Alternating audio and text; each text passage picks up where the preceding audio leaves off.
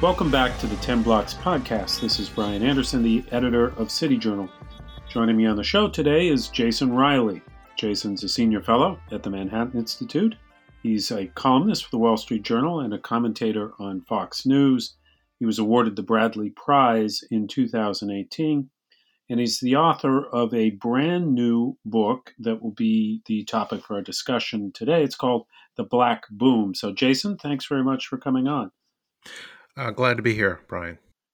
Your book it's a short, kind of punchy look at the economic policies implemented under the Trump administration that had led, at least in the pre-pandemic period, to economic gains among Black Americans, from employment, to wages, poverty, inequality. So I wonder if you could just, for our listeners, sketch out the basic argument of the book, why you wanted to write it, and just how significant were some of the gains that you detail. Sure. So I wanted to write the book because I thought it was a very underreported story. Um, those Black economic gains were tremendous. We hadn't seen them in a long time, if ever, in some cases. And they didn't get a lot of play in the press, and that's because the establishment media had largely decided that Donald Trump was a bigot and that his policies were going to harm the economic prospects of low-income minorities in particular. And so reporting this news, this data, would have undermined that narrative. And so they largely downplayed it or ignored it altogether. And I thought it was an important story to tell, not necessarily to score partisan points, but because income inequality is something a lot of us care about, sincerely. And if it was shrinking, I think people should know what kinds of policies were leading to that shrinkage. And now that we have an administration in place that wants to reverse a lot of these economic policies that Donald Trump put in place, namely tax cuts and deregulatory policies, I think people should know what we could be returning to if those reforms are reversed. So that's why I wanted to write the book. So those the two particular policy areas: tax policy and the kind of deregulatory push by the Trump administration that you see as most essential. Yes, that's correct. And I should say that this is largely I titled the book The Black Boom, but what we're really talking about is a working class boom. It just so happens that Blacks and Hispanics are a disproportionate number of people in the working class. But what these reforms that Trump put in place did redounded to the benefits of working class Americans broadly. He cut taxes, particularly corporate income tax, corporate taxes, which means that corporations were incentivized to bring money back from overseas and invest it here domestically. And in businesses they had here, expand those businesses, which required hiring more people, and so forth. And they brought a lot of people into the workforce, long-term unemployed people, teenagers, seniors, and even less skilled and less experienced workers were brought into the workforce, I think, as a result of those tax cuts. And again, the deregulatory effort once again helped businesses, gave them the incentive to expand, knowing that there was going to be a lighter regulatory burden, or in many cases, just that no more regulatory burdens are going to be added, which is the sort of certainty that businesses are looking for as they consider whether to expand and hire capital investments and so forth. So your book, the Black Boom, is focusing on the pre-pandemic period. What about post-COVID-19? Did the virus undo the progress you write about? And what's happened subsequently? Oh, absolutely. I mean, what did we lose? 23 million jobs. Yes, it really wiped out a lot of the gains. I do think that one of the reasons you saw President President Trump do better among minorities in his reelection bid, although he lost, his performance among Blacks and Hispanics went up, particularly among men in those groups, it was because of his emphasis on reopening the economy. A lot of those people couldn't work from home. They're in the service sector, they're in hospitality, and so forth. And the president's emphasis on getting back to work, reopening the economy, I think really resonated with them. You have to keep in mind, Brian, how bad things got for blacks economically under Obama. Black unemployment did not fall below double digits until the seventh year of the Obama presidency. So blacks did not fare well economically under President Obama. Trump comes into office, black unemployment falls to record lows. Black poverty rates fall to record lows. Black wages are rising at a faster rate than white wages in this country. So a tremendous acceleration um, of what had been happening under President Obama. Just one quick data point to illustrate this point. Among the uh, lowest wage workers in this country, they saw their wages rise in the first 3 years of the Trump presidency at more than double the rate they rose in the second term of Obama. So um, that's we weren't just talking about a continuation of trends under Obama, which is what a lot of Obama defenders and Democrats and liberals want to call this. Um, this was a something unique to the Trump presidency that I think was born of his tax cuts, his deregulation, his emphasis on growing the economy. And economic growth, I argue, does a much better job of addressing income inequality than does welfare state expansions, government benefits, racial preferences, and so forth. As you noted, the press has ignored this Trump era black boom.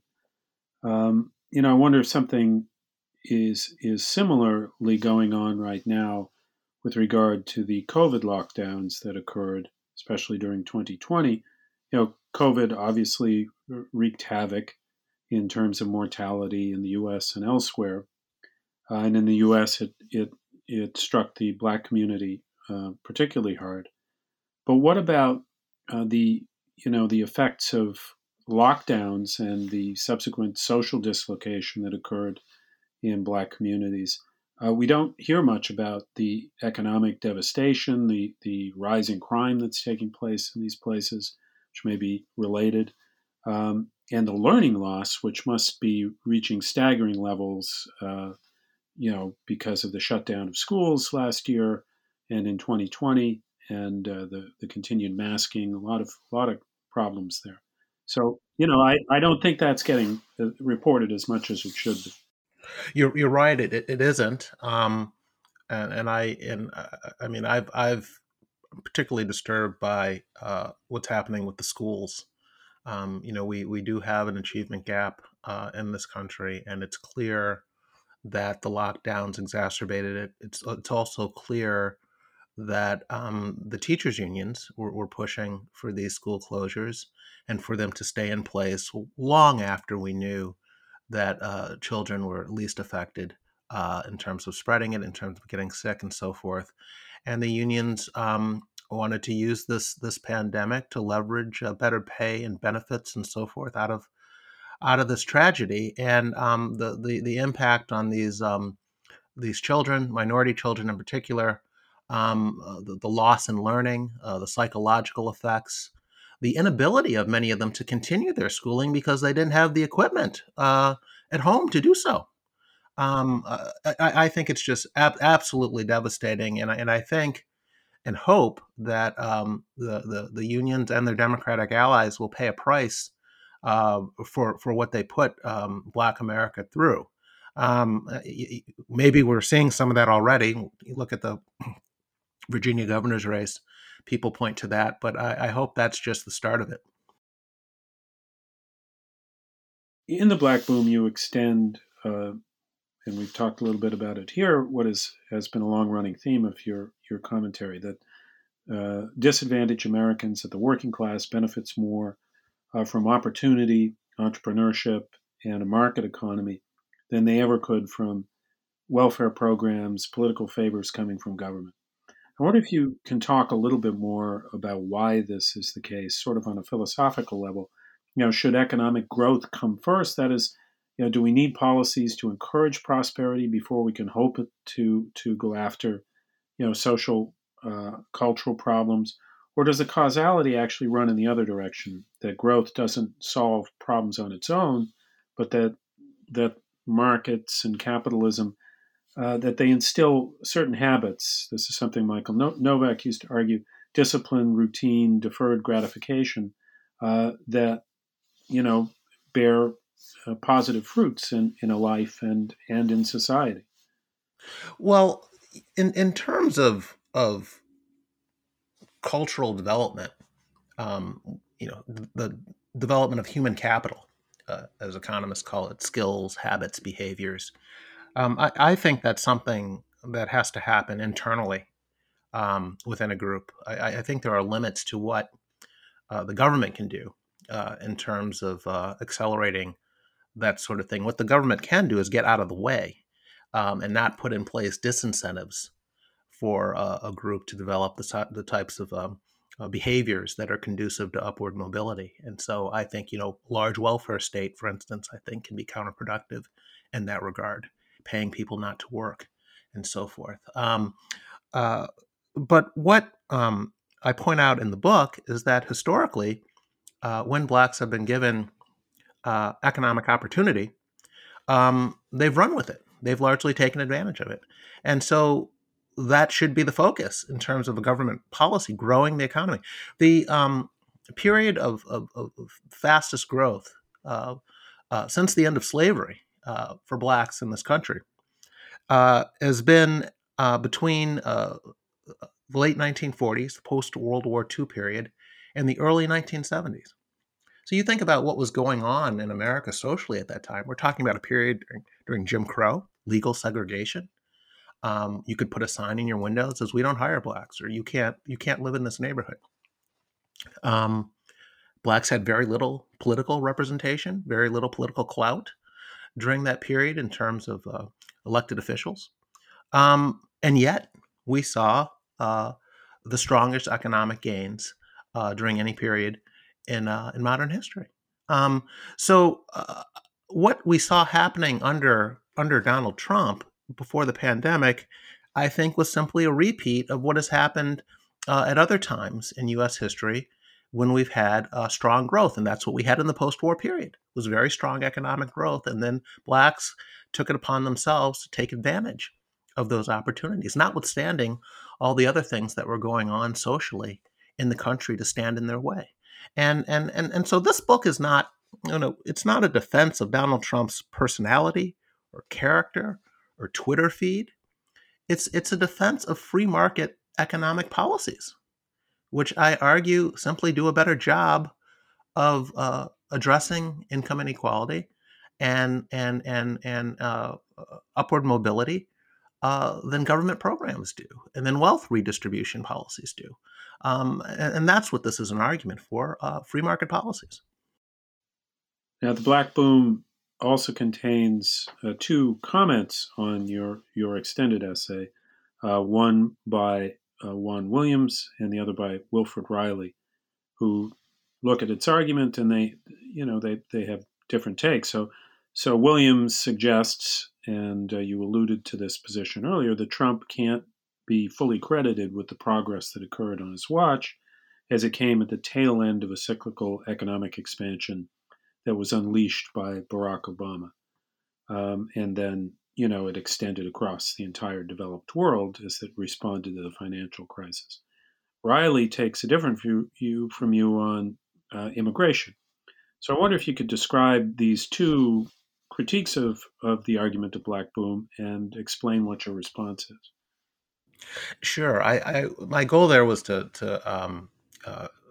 take on two arguments that are commonly put forward to explain uh, why we saw the black economic progress that we did see.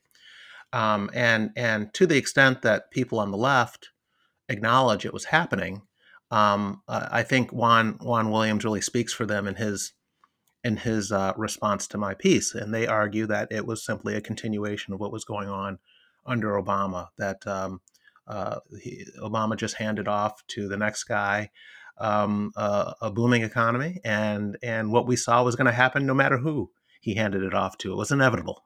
And I take that argument on because I go back and look at what the expectations were at the time. Economic growth in this country actually fell by about 50% during Obama's final term. In 2015, it had been 3.1%. In 2016, his final year in office, it fell to 1.6%. That is the economy that Donald Trump inherited, a slowing economy to the point where people like Larry Summers were predicting a recession. So was the Federal Reserve. So was the Congressional Budget Office. All of them were predicting an economic downturn, slower economic growth, slower job growth, and so forth. Trump defied all of these expectations. And I argue that, Juan's sort of making a heads I win, tails you lose argument in that, if things had gone sideways under Trump, I doubt he would have blamed Obama, but because they went in a positive direction, he wants to give Obama the credit, and I don't think you can have it both ways. Wilfred Riley takes on a different argument, and this is actually an argument that a lot of conservatives and Trump supporters in particular make, and that is that it was Trump's crackdown on illegal immigration that led to the black gains that we saw in the first 3 years of his presidency. And my argument is that I just don't see in the data evidence that illegal immigrants or legal immigrants can be scapegoated for bad economic outcomes among blacks. And this is not to argue that we shouldn't address illegal immigration or fix the border or decide who comes into this country and on what terms they come in. I'm not opposed to stopping illegal immigration to the extent that we can. But in terms of the impact that illegal immigrants have on Black economic advancement, I just don't see a lot of evidence there that they have very much impact at all. People, debate how many illegal immigrants are in the country. Some people, the official number is 12 million or so, but there are other people who argue it's double that or triple that. And I say, pick your number. Let's say there are 25 million illegal immigrants in this country. The economic gains I lay out in this book still occurred with 25 million illegal immigrants in this country.